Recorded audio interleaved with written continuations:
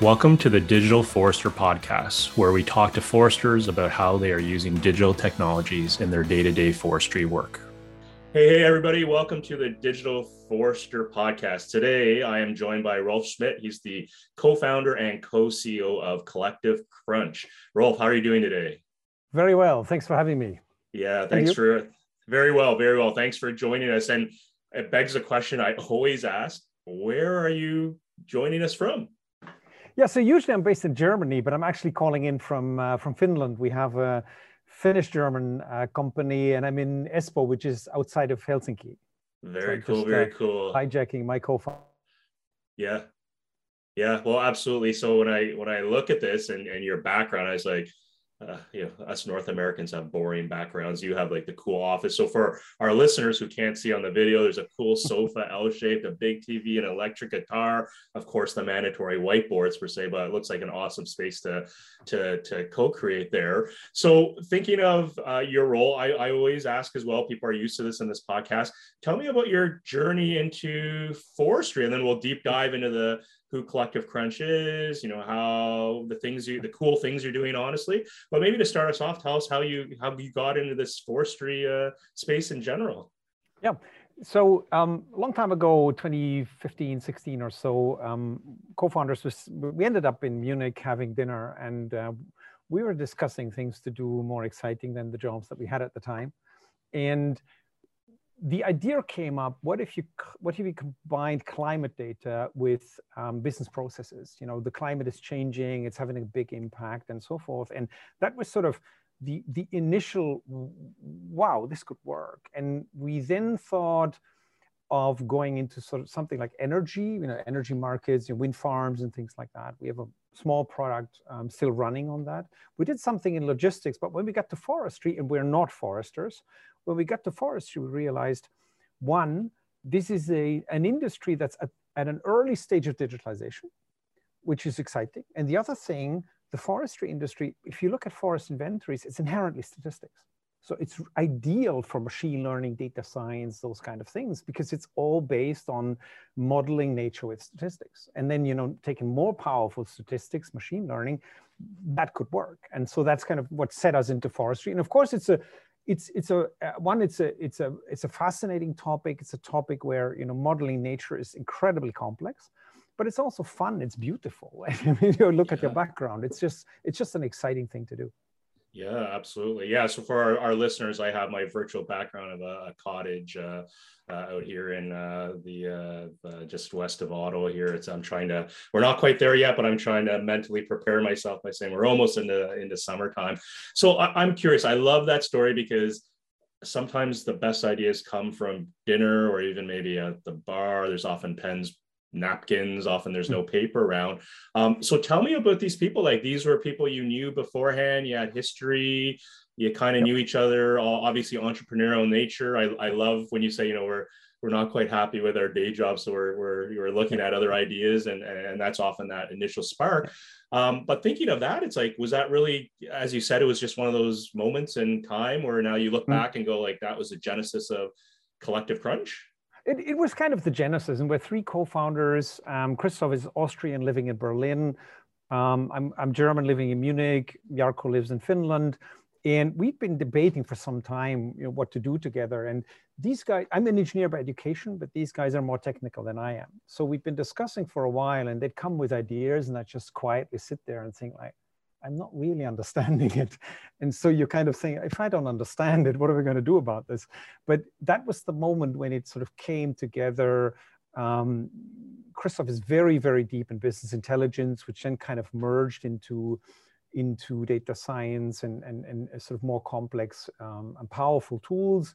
Jarkko has a deep product background. He built and ran really complex software solutions and things like that. And I have a business development background. I worked worked with global teams, ran global teams and things like that. And so it's not it's not intended to be disrespectful to who we're working at the time, but we've been basically thinking it would be cool to do something together. And a crucial thing when you do a startup, I think, is you need to think about the skills you bring together. And And we have actually three fairly different mindsets. These guys are a lot calmer than I am, so they calm me down a little bit. And there's some funny personal dynamics there as well. Yeah, well, that's amazing. And as you know, in the startup world, awesome. You know, what is it? You need the hustler, you need the hacker, and you need the money guy per se, Right. the three stools. Whether that Yep. holds or not, we'll see. But Yep. so very cool. So you're the co-founder, co-CEO. So maybe for our listeners, again, very cool. You're Europe. You know, different people in different countries, and you're calling in. I'm in Canada. We're doing this audio call as if we're side by side. Amazing what technology can do today. But introduce us to CollectiveCrunch. I myself, I'm dying to learn more. As I said, I'm not as familiar with what you guys do, and I know there's different lenses of it. But take a moment to introduce the world to CollectiveCrunch. Sure. So we take any amount of data, put it into GIS system, and then model it with machine learning. And if you think of, the ways, the methods that are being used in forestry to model forest inventories, to make decisions in the broadest sense possible, there's a couple of methods that are around. There's sampling around. In Northern Europe, actually, a lot of LiDAR flying is being done, some of it public. In other parts of the world, you'll have some private LiDAR flying going on. You have, of course, satellite imagery and satellite data more broadly. And all of these methods have advantages and disadvantages. And what we've found quite often is you have companies that offer their skill set, be it LiDAR and just LiDAR, and drill really deep into that, which gives you all the benefits of LiDAR, but also, unfortunately, all the aspects of LiDAR that are maybe not that great. And so we are not we don't have a specific focus on any method. Basically, it's, any data set we'll take, and we model based on that. So we've got, layers upon layers. Our analytics solutions got 150 layers or so. Wow. Not all layers are equally important, but what I want to emphasize here is we integrate anything really, and sort of this thing, we scale it probably on a level that is at the moment in forestry unprecedented. So we have 18 million hectares, which is sort of 40 million acres roundabout, covered in the system today. Forest inventory, species, maturity, dimension classifications, all the things you need to make forest management decisions, all of the things you make harvesting decisions, reporting, and those kind of things. Yeah, very, very cool. And so at the start, you mentioned, none of you are foresters by training, but obviously working in forestry and space. And so when you describe what CollectiveCrunch does, Rolf, was there challenges in terms of getting, you're laughing because you know where I'm taking you. What were some of those challenges in terms of messaging this and explaining to it? Because again, there's a lot there. Like, even though you described it so eloquently, for our technical listeners, I'm sure they're already like, oh my, there's this and that at play, versus some of our general users might say, oh, that sounded great, but the technical sophistication maybe not be fully appreciated. But what was your experience early on? Because I think, was it 2017 you guys were 2018 we started on the forestry thing in earnest. I think the kind of the thing you build from that kind of gives you energy and momentum is there's a lot of excitement around AI. You say AI, it's a bit like blockchain. You use the word and everybody's going to say, oh yeah, really. But then it's actually really hard. So, Elon Musk generated over exuberance about what AI can do is with us. It's a fact in life. There's some good in that because it brings people to listen to you. But the reality that then hits you is it's actually really hard to do. I remember actually our lead data science at the time, he's not with us, he went to another company at some stage. We were 3/4 into the first real modeling exercise. And actually in the meeting, he says, I'm not sure it can be done. so at that stage, a little bit of sweat on your forehead now, right? Like, oh boy. Really taken aback slightly. But I mean, you need to listen to engineers, right? Otherwise you're doomed. I mean, I firmly believe that. And so we thought it through again from first principles. And we said, the information is there from an information perspective. It's on the border, but it should be doable. And actually 3 months later, we've done it as a proof of concept of a bit under a million hectare area in Finland. And so it's doable, but it was definitely on the threshold of what's practically doable. And an aspect of it is what happens in the Nordics is they use cut-to-measure harvesters. Yeah, these things grab the tree, cut the tree, and when they rebranch the tree, they measure very accurately. So error rate of 1-2%. And that's the best source to calibrate such complex models like we have it. But that information was only just becoming available. So it's always clear the more of that becomes available, the better the models will be and so forth. And so we were pretty clear we could get there. It was more a question of when, is there enough data to drive the models to the accuracy we needed. And another aspect is you don't sell something to the Nordic forestry industry faking it while you're making it, or being unclear about your accuracy. This is a very, very solid industry. And Absolutely. so we went through some serious rigor about what's the accuracy, what's working, what's not working. And that was early on, that was a pretty significant challenge, because we would go nowhere if we would not beat the models they had at that time. Yeah, absolutely. And I can relate. I'm sure it's like, Rolf, it's like, but this is how we've always done it. Right. Right. So yeah, you're laughing. Fair enough. I'm not blaming anybody, right? You need to serve your customers. Yeah. Yeah. But meanwhile, it's like, but I have a better way of doing this. That's faster, is more cost effective, and is more accurate and precise. But that's part of the journey. So I want to address maybe the elephant question in the room is often when we think about machine learning, and you're right, with AI, blockchain, if I'm baking a cake with the kids, I'll be like, oh, did you add some AI into that, cake? And they're like, what? I'm like, yeah, just keep going. Everyone uses it in general ways, often maybe inappropriately. But one of the things with machine learning or AI in general is it's a black box. And so a lot of people, and I suspect you probably bumped into this as you're trying to do that extension or that knowledge transfer, that forced biometrician says, yeah, but Rolf, it's like, how did it get to this output? It's like, you need to be able to explain it to me. You can't tell me it's a black box. Do you see that really as a problem, or do you think that's an objection or excuse for people to resist the change? Or what are your thoughts on that? Yeah, I think the thing that helps in that is that, as I said earlier, foresters are actually, at least the forest inventory people in forestry, they know their statistics. So, they have a really good basis of understanding sort of what happens in principle. And you need to explain to some degree what it is you're doing, but of course you need to be also mindful of your intellectual property and things like that. So overall, we've been trying to steer that debate towards what's the outcome of the black box? What are you getting here? And really focusing on the verification of that. And of course, in machine learning, there are methods to prove the accuracy, and all of that exists. And to really focus on what's the outcome? What are we actually giving you? And new customers coming in, we're just coming to the end of one pilot project.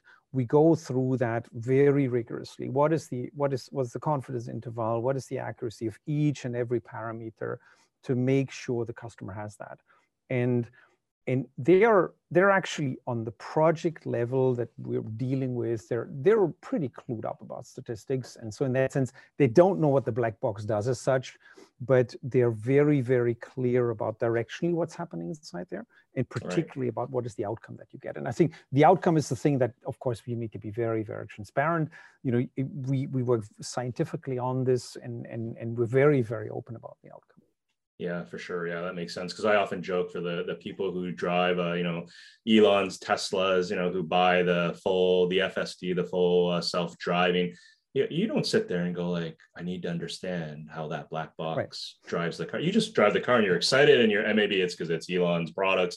You just don't care. You trust it by default, which is probably a problem on its own. But at the end of the day, it's kind of funny when you really draw the criticisms. I shouldn't say criticisms, the concerns from the forest industry or foresters on some technology.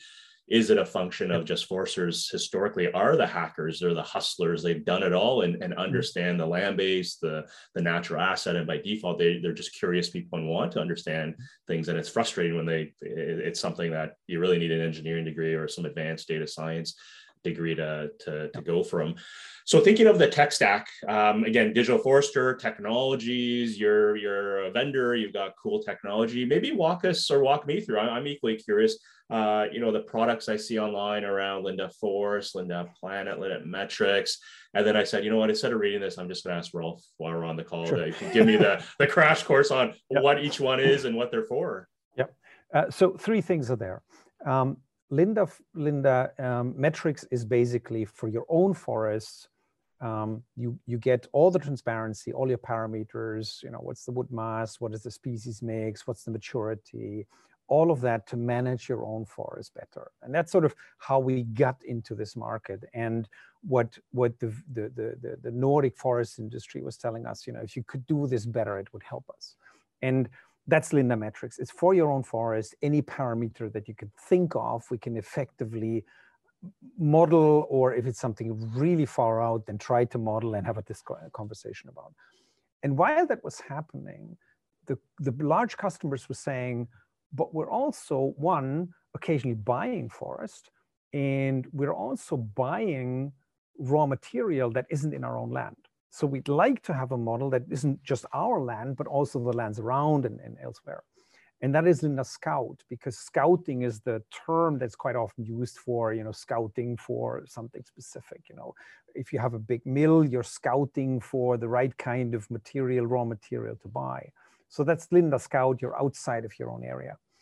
And the third one, which I really want to emphasize, as far as we make it out, is Linda Planet. And so there is, the climate is changing. It's a significant issue that we're facing, and forestry can be a significant part of the solution. And so, forests are the cheapest and most efficient way of getting CO2 back out of the atmosphere. So Linda Planet is intended for projects that are sustainability projects, that are climate projects, to have the metrics to track the development of your wood mass, which equates into the CO2 that you've sequestered. So that's a big tool. But I have to say that this whole climate carbon side of forestry is less digitalized than the rest. I mean, these big companies have been around for a long time. They understand what Linda Metrics is, fine. They look through the accuracy, great. They understand what Scout is for. They look through the accuracy, great. But when you go to the carbon industry, then it is much more still sampling, manual. We want a forester to see this before we believe it. Admittedly, there's a lot of greenwashing going on in that part of the in that sector, if you like. And we're trying with Linda Planet to bring rigor to that and numbers-based, science-based information to that, with a very, very clear, articulated and understood confidence interval.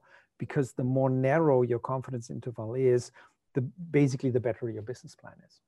Right. So definitely, I feel like Rolf, you're touching on the ESG a little bit. Its influence driving a bit of climate tech, and we've seen even recently some investments into different companies and their Series A and B, and pushing that forward. And I like your term, the greenwashing, the magic there. But when you say that, the large company, like a lot of these tier ones, these large enterprises are well established, and it may not just be the forestry company, right? It could be a tier one elsewhere in other sectors looking to buy carbon credits. But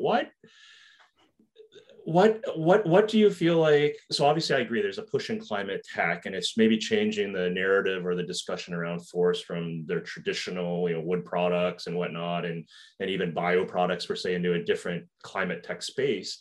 But do you feel like the forestry world is ready for that? Do you believe the people around that ecosystem are really ready, or where do you see the ups and the downs, I guess? Because again, when you talk about Linda Metrics, Linda Scouts, like we'll deep dive into that tech a little bit more. But when we go to that planet side, like this is a big issue, and there's a lot of players out there. We also know from our experiences, not all players are equal. There's different stories that are being told, some fully transparent, others maybe not completely.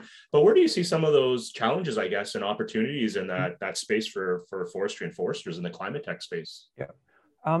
Yeah, so I think there is a big driver behind all of this, which is McKinsey and others have projected that this market will grow, I think, 15-fold the next 9 years.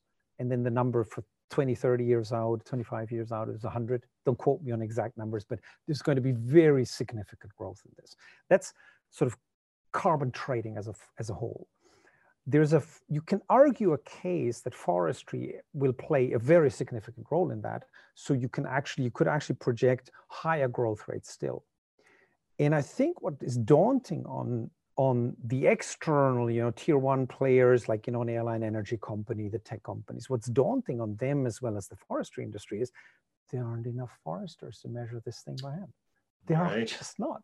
And so there is definitely some customers that we're engaged with that are saying, and by the way, there's a backlog.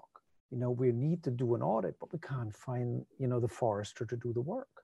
And it's sort of the whole Steve Jobs and the bicycle of the mind and so forth. I mean, we have to have better tools if we want to, get to that stage. And if there is going to be that kind of growth, which scientifically we need that kind of growth of, of either reducing emissions or taking, CO2 back out of the atmosphere.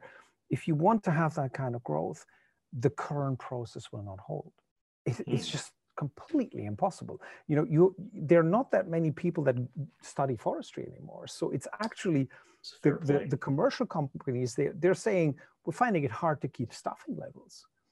And now you've got this huge growth thing in part forestry, where the forester is going to come from. And so our argument is, well, you don't need all that many foresters. You certainly you're not making them redundant, which is kind of socially a good thing, but we need to get better at this. And that's sort of the point that we're making here. Yeah, very cool. Very cool. Yeah. And I suspect you have tiptoed around the question of, well, are you suggesting, Rolf, we get rid of boots on the ground, right? Again, you're laughing because I know you've heard it before, and obviously we're not, as opposed to maybe those boots are doing something different than the traditional job. And it's a non-trivial thing, right? I mean, I wouldn't want somebody to walk into this office and say, well, you're not needed anymore, right? So it's a question that's there. But what we do see is, bark beetle, climate change has a significant impact on forests.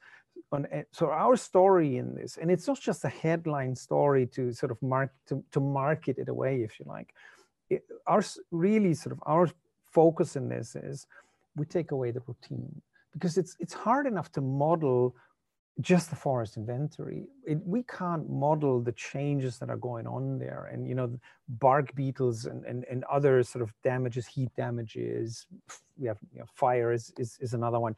You can do some risk modeling around that, but there is a lot that the forester can do other than measure trees on a regular basis. So I am honestly not aware of any even wildest out intention of getting rid of boots at the moment. I have not heard of that at all. I think it's about we're not keeping staffing levels up anyways, and there's a lot of routine. Why don't we take away the routine and let people focus on the value stuff? At least in forestry, I think that's very much, as far as I can look out, that's going to be the sort of context of it. For sure. Great points. And I do laugh where a lot of foresters get worried or hung up on that questions. And then later on, when you talk with their companies, they're exploring truck platooning because there's a labor shortage. And yet that's okay. There's not concerns about the automation that might be bringing into there, but maybe it's just closer to their heart. So very cool. So I wanted to dive into maybe the Linda metrics and the Linda Scout, just from the, again, Digital Forester podcast is about technology.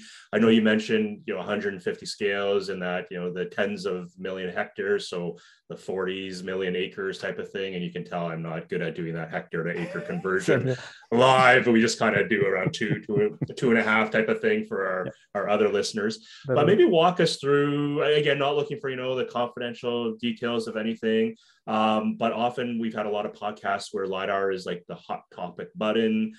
So is this something like Rolf from CollectiveCrunch, you must have airborne LiDAR or terrestrial LiDAR, or is it more, it's an option? And if you have it, great, but we have secret sauce that we can still do what we need to do without that. What are your thoughts on LiDAR and how it's affected the forest industry? LiDAR is a great tool, absolutely. I mean, in terms of tree heights and such, it sort of does it on a significant scale. So it's fantastic data to have, no doubt about it. Generally, our experience is that LiDAR is done every couple of years in the widest sense, because it's quite expensive. And so we are working in some sort of, countries, accounts where LiDAR isn't stopped. It will just continue. It's great data points, and we model very accurately between. In other cases, people want to maybe do LiDAR only in specific cases, and want sort of, because it's expensive, only do it on an as-needed basis in very specific points. So the routine LiDAR they want to get out of, and basically we help them with that. But overall, I think the point is, most of the companies have some sort of LiDAR inventory. They might do sampling and really heavy sampling. We've seen some of that. They might do heavy LiDAR, HPR data, so the data coming out of harvesters, which is something that the Nordics do, and in my view, Latin America should do a lot more of. Those are the sort of sources around. And we are well prepared to go into any of these scenarios and take the historical data that the customer has, and enrich it with all the data sources that we have to get to a better result. One is, in enriching it, you have an advantage of potentially getting better. The AI doesn't have the human bias that comes with sampling. If it's LiDAR, you enrich it with optical, and you can work a little bit more around species, which LiDAR is not particularly good at. And so basically, whatever the situation is, our strategy is to take whatever historical forest inventories the customers work with, enrich the data, model it, and see if we can come to something better. And so far, in every, we've got customers across Northern Europe. We've done projects in Central America. We've done in Spain. Give it some time, give it some effort, and we get better. Mainly because we combine data sources and you don't have the human bias. Those are big points. Yeah. So thanks, Rolf, for that. So I guess thinking of some of our digital Forester listeners, I'm coming to CollectiveCrunch. That all sounds great. I listened to Rolf on the podcast. What to get started? What are those things that they need to bring? And then I'll let you answer that first, and then I'm curious to take that question, then extend it beyond Scandinavia or the Nordic countries, because as you know, in that neck of the woods, right, we've got 3G, we've got coverage, 90% coverage. You come to Canada, I always joke, it's like we have more 0G coverage than coverage in general. So I'm curious to know your thoughts on that. What does someone have to bring to the table just to get going with you? Yeah. So basically we're saying, let's look at what your forest inventory is based on today, and then take it from there, we enrich it. And that can be in Central South America. It can be heavy sampling. It can be heavy LiDAR, and we take it from there. In the Nordics, these harvester data, HPR data, is sort of big, and we've built the tools to handle it. So we're basically saying to Latin America, why don't you start using those data sets? Because you've got the modern harvesters, you've got it all there, you just need to take the data out. And what then happens in an account, if there is sort of significant interest, we're still in the phase of development where we're trying to focus on early adopters. That's just the nature of the game. And there's an interest in AI, but there's also, and I think understandably, there is this, I want to see it before I really commit. And so what we offer there is then a pilot. We work around the pricing. We face a little bit of risk there, and are willing to take a little bit of risk there, to basically sort of take usually 6 to 8 weeks, take the data in, enrich the data, use our models, get to a good point. And when you then go through the accuracy, this is what it exactly is, and you answer all the questions around that, then you have the discussion of, okay, we're now at a position where we consider going commercial, going into full application in the processes that we have. So that's sort of the way that onboarding of a customer will work. Or generally. Very cool. Yeah, that's pretty fast turnaround, 6 to 8 weeks, right, from when you get the data and whatnot. I chuckle inside when you say they've got to do a pilot. It's kind of funny in my observation. No one wants to be the first.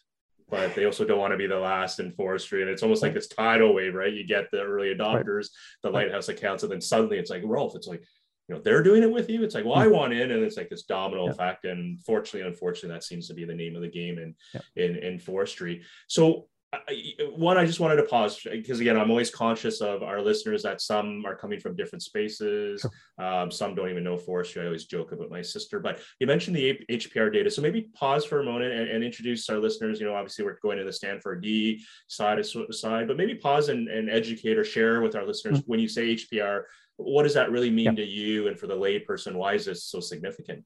Yep. The HPR or harvester data is very, very accurate. And it is something that, if you use those kind of harvesters, it is basically, it's there. You just need to take it out of the harvester, which can be non-trivial. We talked about, mobile coverage. And the harvester information is being used in the Nordics for a couple of things. One is you pay on that basis. So you basically get a measurement report out of the harvester, and that's the basis for, okay, there's a supplier and a purchaser, and that's the basis of what's going to be paid. And that's very accurate.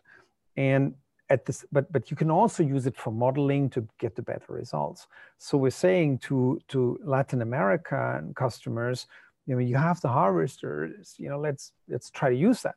Of course, you need to overcome the connectivity, which is a significant problem in Brazil. I mean, we've been told a couple of times now that these harvesters might be outside of mobile coverage, 80% of their operational use. But you don't need 100% of the harvesters if that's too complicated. If you can, a couple of them, and if you just run with a USB stick and somebody, takes it off, these harvesters are being serviced every now and then, of course. Maybe you just take it on at that time when the technician is at the harvester and you take it off there. It doesn't have to be real time like it is in the Nordics, but if you get to the point to start doing it, then you can derive a lot of benefits from the data. So that's sort of part of our argument. And the curious thing in Latin America, and I'm not a deep Latin American expert by any stretch, I'm not claiming that, but my understanding at the moment is that even the payment of the raw material is based on sampling. Now, sampling, truth be told, we're talking easily about 10% error rate. So we're talking to this person who's a landowner in Brazil, and he explains, it was something like 10 million cubic meters per year. Yep. Now, why would you use a method that's got 10%, easily a 10% error rate? And so if you think this through a bit further, then we're hoping, or we're not just hoping, we're not sitting here hoping, but we're trying to encourage a process where, particularly Latin America, who are using these harvesters, says, okay, let's make an effort to bring these data in and to make use of it in the widest sense. Get paid fairly, and use the data for modeling, and harvester data on a big scale. We've got millions of hectares of harvester data in the Nordics, so we've built internally the tools, the processes to handle them. And so we've now basically turned that around to say, well, dear Latin American customer, if you have a problem with handling it, we're more than happy to host your harvester data, but we're not going to solve the connectivity issue. We're a startup in the Nordics. We can't do anything about mobile networks. And, in Canada would be a similar argument. Sure. That's something that needs to happen there, but it doesn't have to be 100% day one. So we're basically telling our customers, let's start somewhere, and make use of this really, really important and extremely useful data set. Yeah, very cool. So I'm curious, just from the Nordics to LATAM, or again, our listeners, Latin America. I'm assuming it's because in LATAM, like a lot of CTL with harvesters being used, and maybe other jurisdictions around the world, CTL is not. We got feller bunchers that play in other areas that don't have the smart head. That's the thinking of going to LATAM. Okay, cool. So one of the things that I'm really dying to know here is that as you look at scaling things, there's always still this debate in terms of, like, Rolf, it's like, I already have a data center, right? You talk about 150 layers. It's like, but I got a data center. I don't want to put it in your data center in the cloud. I'm assuming it's in the cloud, but Right. What are your thoughts or advice on that from when we think about the on-premise discussion versus the cloud? Do you think it's really an issue? Does it matter? Or what are your thoughts in general about that space? Yeah. I mean, you have to listen to your customers, and you will, if you don't follow a route that they are broadly comfortable with, then you're making a big mistake. On one level, and just sort of as a sort of a motivational thing, not going into too deeply, but if you think of security, the cyber security aspect, then people, and I've met definitely forestry people who feel more secure if it's on their servers. But if you actually look at the security routines and so forth of a cloud application, in be it an Amazon, be it Microsoft, versus you having a server somewhere in your own facilities, it's not a clear-cut thing. I mean, at all. That server in your, in your own facilities, is it, the latest patches? Is it really, security-wise up to date? I think another aspect of what you're bringing up is the right of use in data, and that is, of course, a very sensitive thing. We respect that, and you need a level of trust to get to a point where people are sharing such data. And I hope with the lighthouse customers and the credibility with customers that we've built, that we can take where we have the data sets from our customers to model better and enrich their data and so forth, that we can take that sort of level of trust in these references to go into new markets. I don't want to get ahead of myself, but there is very constructive debates around that. So I hope it's not a central issue. But it is something that I think it's a valid question. If somebody came to me and says, "Can I have your bank data?" I would say no. It's pretty sensitive. So it's something to be mindful of, right? Absolutely, absolutely. Well, it's a great point you make. Often it just comes down to the conversation and making sure people are understanding each other and working from the same playing field. So typically, before we go into maybe trends in technology, because again, I'm dying to know your view on the landscape there. I'm just curious, maybe to come full circle. This started, at dinner with a group of friends, colleagues, looking back at 2017, and you guys did a raise. I believe you guys did like a small seed raise. Oh, several of them. Okay. All right. So I'm missing that. Where are you guys at now? You did a seed, you've done a Series A as well, or? So basically the several rounds that we did is that the European market, you go in smaller stages. So your valuation is a little bit more cautious than it might be in the US. So you're raising a little bit less to not be wiped out in dilution. You do a couple of rounds. So we've done 5 rounds, but some of them are, particularly the early ones, they would be in a North American context, they'd be laughably small. So we've done some fundraising. We've got, really investors that are excited about the company and backing us and so forth. And honestly, I forgot what your question was.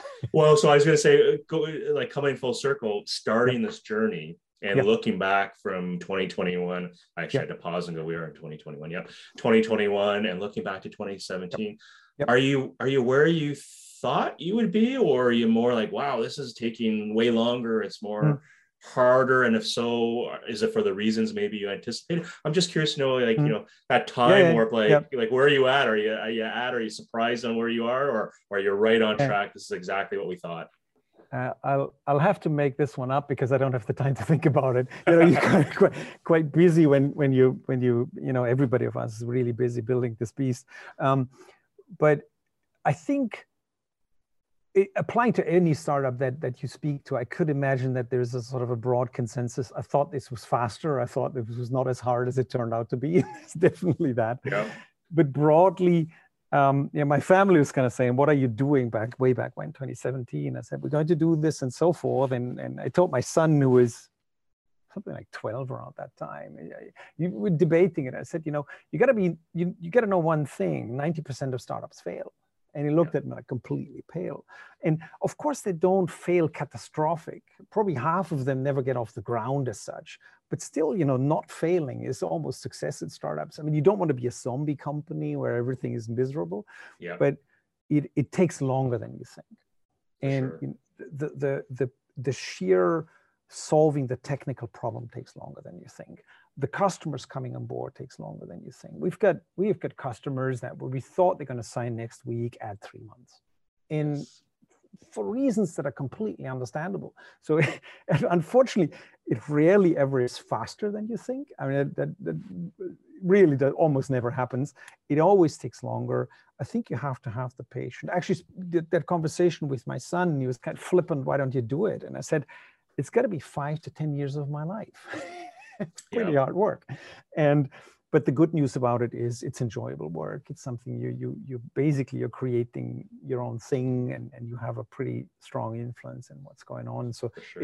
It's definitely exciting, but these things take longer. I mean, maybe not if you're Facebook, but almost anything else. If you speak to a founder, I think they will say, I thought this was faster. I thought this was not as hard as it is. Yeah, but at the end of the day, I'm sure your family looks at you. You've got the bounce in the step each day. You're smiling. You're enjoying what you're doing, right? I'm hugely enjoying it. I'm hugely enjoying it. For sure. So traditional, as a tradition with this podcast, we often challenge our folks, our guests, to walk us through what a 1 year, 3 year, 10-year looks. You know, you touched on blockchain a little bit. It's a bit of the buzzword, or whether it's Web3 or crypto. And again, you know, crypto's like AI, right? You just say it, everyone gets in a frenzy for all sorts of different reasons. But when we think about, I'm curious to hear your views, because again, you're not a trained forester. You're coming as a technology company into the forestry space. And I'm sure you've scratched your head multiple times going like, oh my God, I can't believe this is how it's done and it's still being used. But as you look forward, what are some of those key technological trends that you're keeping an eye on how it might influence Lynda Planet, Lynda Scout, and Lynda Metrics? What are your thoughts on that? Yeah, it's the thing that there's kind of two things that are kind of part of the same coin, so two sides of the same coin.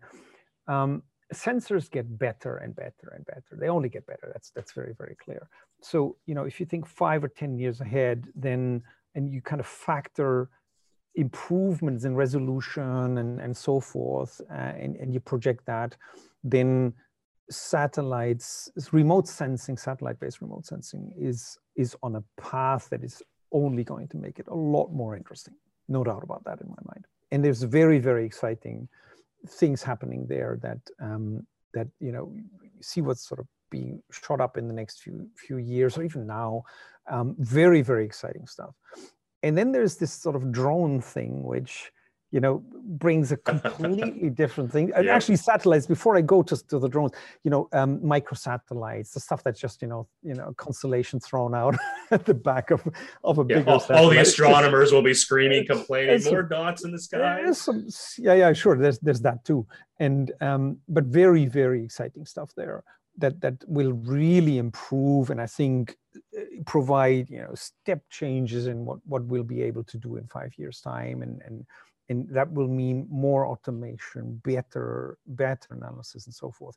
And then there's the drone thing, which I think some people get carried away. You know, the key question is, how long can a drone that carries a lot of sensory equipment can stay in the air? And you get an answer that is sort of something under 2 hours. Well, that doesn't really scale all that hugely. And so there is an interesting case there, and we've actually acquired our own drone data last year. And it's very, very interesting. But where it is at the moment, drones, the way we look at drones is it's sort of for spot checks and things like that. Really, really interesting. But if you cast your mind out, the drone side, I don't think will go as fast as the remote sensing sensory side, because you're still talking about equipment, you're talking about it, you know, being kept in the air and things like that. But definitely exciting things going there in terms of broadly data acquisition. That's sort of from a pure technical side. And the thing that as a business person, I'm really excited about, and what I think is going to be the real change, is that at the moment you have the tier 1 forestry players that are actually pretty digitalized. They know what they're doing, they know where they're going, they understand what we have. But I think that will ripple through the market to the tier 2, tier 3, with standard products, sort of an easy access, standardized procedures and processes and so forth. There is some of that will answer questions that come, for example, out of the European Union, that basically wants to have a carbon budget country-wise, sort of for the entire continent on a per country basis. For that, you need data, you need intelligence and so forth. And at some stage that will probably change into maybe not a mandatory, but an encouragement to report your carbon budgets and things like that. And you need a lot more data acquisition to get to that point. And so there's one is the sort of need for it. And then there is this sort of huge improvement since forever, basically, but particularly since the arrival of the iPhone, smartphone, where sensors get smaller, much more powerful. And we see that really just on its trajectory and continuing. So there's going to be a lot more stuff coming. Very cool. So on that line, yep, sorry. Yeah, you know, on the lines of remote sensing, I'm just curious. A lot of people ask me, it's like radar. What are your thoughts on radar? There's more interferometric SAR, INSAR, IFSAR coming online. Is that something that excites you, or? Yeah, no, definitely. You know, we'll take it, whatever it is. And you have bits and pieces where the data sets you have don't give you the answer. And curiously, in some of these cases, radar does come into that. So, you know, we're really sort of data integration. Let's put it all into the system. So radar is something that we are really excited about. There's things like, you know, if you have storm damage, there's cloud coverage, optical might not really help you. It might not help you for stretches of days or weeks. There's radar. And so hugely interesting, absolutely. I am actually not super cognizant on what the trajectory of radar is in the next couple of years, but it's definitely a data set we look at. For sure, absolutely. So, blockchain. Any? I gotta ask because you're a tech guy, right? So we gotta nerd out a little bit here. Blockchain. What do you think on that? Is it coming to forestry, chain of custody issues? What are your thoughts on that? Yeah, it's going. I used the term earlier just as a buzz in terms of here as a buzzword, but of course there is this line of thought and this sort of endeavor of moving forest assets to tokenization. And there is definitely a couple of things that are happening in the carbon space, if you like. There's a couple of sort of really interesting players. Some of them we're engaged with. I can definitely see it coming, but I wouldn't put a year on it because there's some reason for. So some unanswered question. I don't want to say skepticism because we have to overcome our own customer skepticism. But there's a couple of things that need answering. And one of it is, if you take the tokens and just put them out there and they become part of carbon trading, the bigger issue is actually, does the forest that's represented by this token still exist? So it solves it solves a problem, no doubt about it. But I think the bigger problem is elsewhere, which is, does that forest still exist? Has it burned? Has it been cut and so forth? Which is why we're focusing on this space and not the blockchain space at this point in time, because we think that's the harder problem. It's the more pressing problem to understand at scale what's going on in the forest. And we are definitely interested, and we're sort of game planning it a little bit in terms of what's our route there. Is there going to be a dominant player that we attach into? You know, do we build we're very big on APIs and try to really provide APIs into QGIS, Ed3 and all these people. And, you know, is there sort of an API play to be had to dock into the future leading blockchain tokenization of forests? I'd love that. I'm not sure that we would do that ourselves, but I'm pretty convinced that give it 3 years or so, there would be something significant there. But I think the question then is, what's the underlying asset? What's the quality of it? Because in carbon, the greenwashing issues and so forth, what we're seeing is, and it's sort of the core of it, there isn't all that much public carbon trading in the voluntary market going on at the moment. Most of it is direct.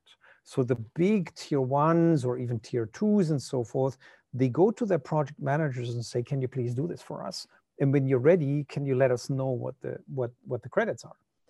And the reason they're going to the length of doing that directly is they don't trust the public trading system because the underlying assets are not clear.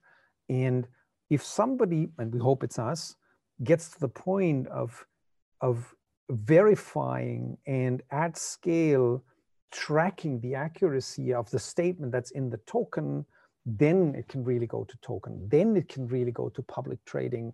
And I wouldn't say we don't mind, because public trading, I think, is going to be pretty fragmented. There's a lot of players there already. In the tokenization blockchain side, it might just have an opportunity to get bigger scale faster. So it's a fascinating topic. Yeah, absolutely. We can spend an hour talking about the metaverse and crypto, Web3, and all that jazz, but we don't have the time for that. Indeed. So one of the things as we're looking at winding down, Rolf, a great discussion. You and I already sense we can chat forever, and we'll have to do that at some point in time. Indeed. I would be remiss not to ask Linda Force, Linda Scout, Linda Planet. I'm going to bet Linda is somebody's pet, cute, cuddly cat.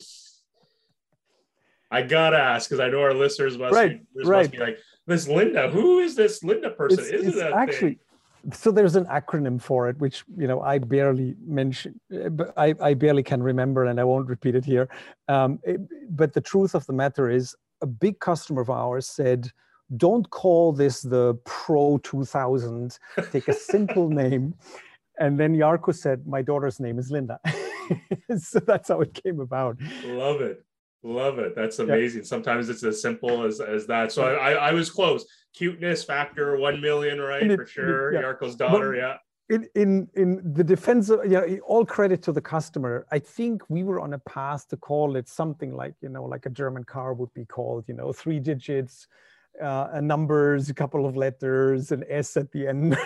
We were definitely on that path. And then that came up and we really liked it. Yeah, that's awesome. That's an awesome story.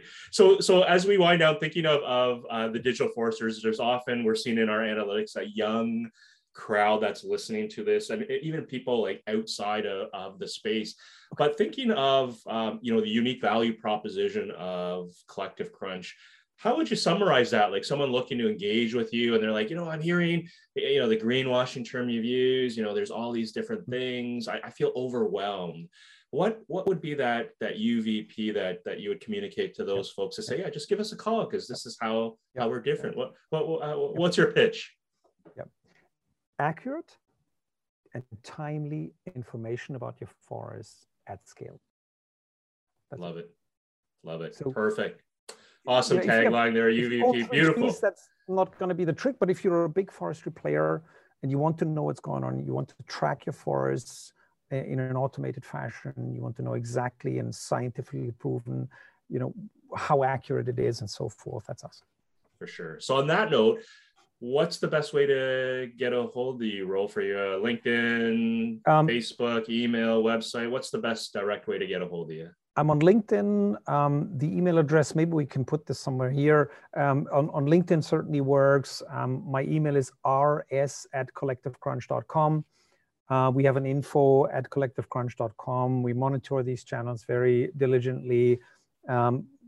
Those are the key channels. For awesome. So rs@collectivecrunch.com. I always like to say it because then people don't have to look it up. Yeah, and you've been great. I reached out and you're very quick to respond. Initially, I was like, this must just be like the generic inbox. I won't hear from Rolf. And you're like, hey, it's Rolf. I'm like, oh, awesome. That worked out well. So, hey, thanks so much for joining the Digital Forester podcast. I loved it. Amazing time learning about CollectiveCrunch, the Linda product suite or Linda solutions, if that's the right way. And I'm still disappointed it's not this cute cuddly cat, but happy to hear that it's an actual person. And there you go. But thanks so much for joining us. And I hope you enjoyed the conversation as well. And, best of luck. And I'm hoping to maybe connect in person one of these days and exchange more ideas together. Connecting in person would be awesome. Thank you very much for having me. I think you're doing a fantastic job with the podcast. Awesome. Thanks, Rolf. We'll talk soon.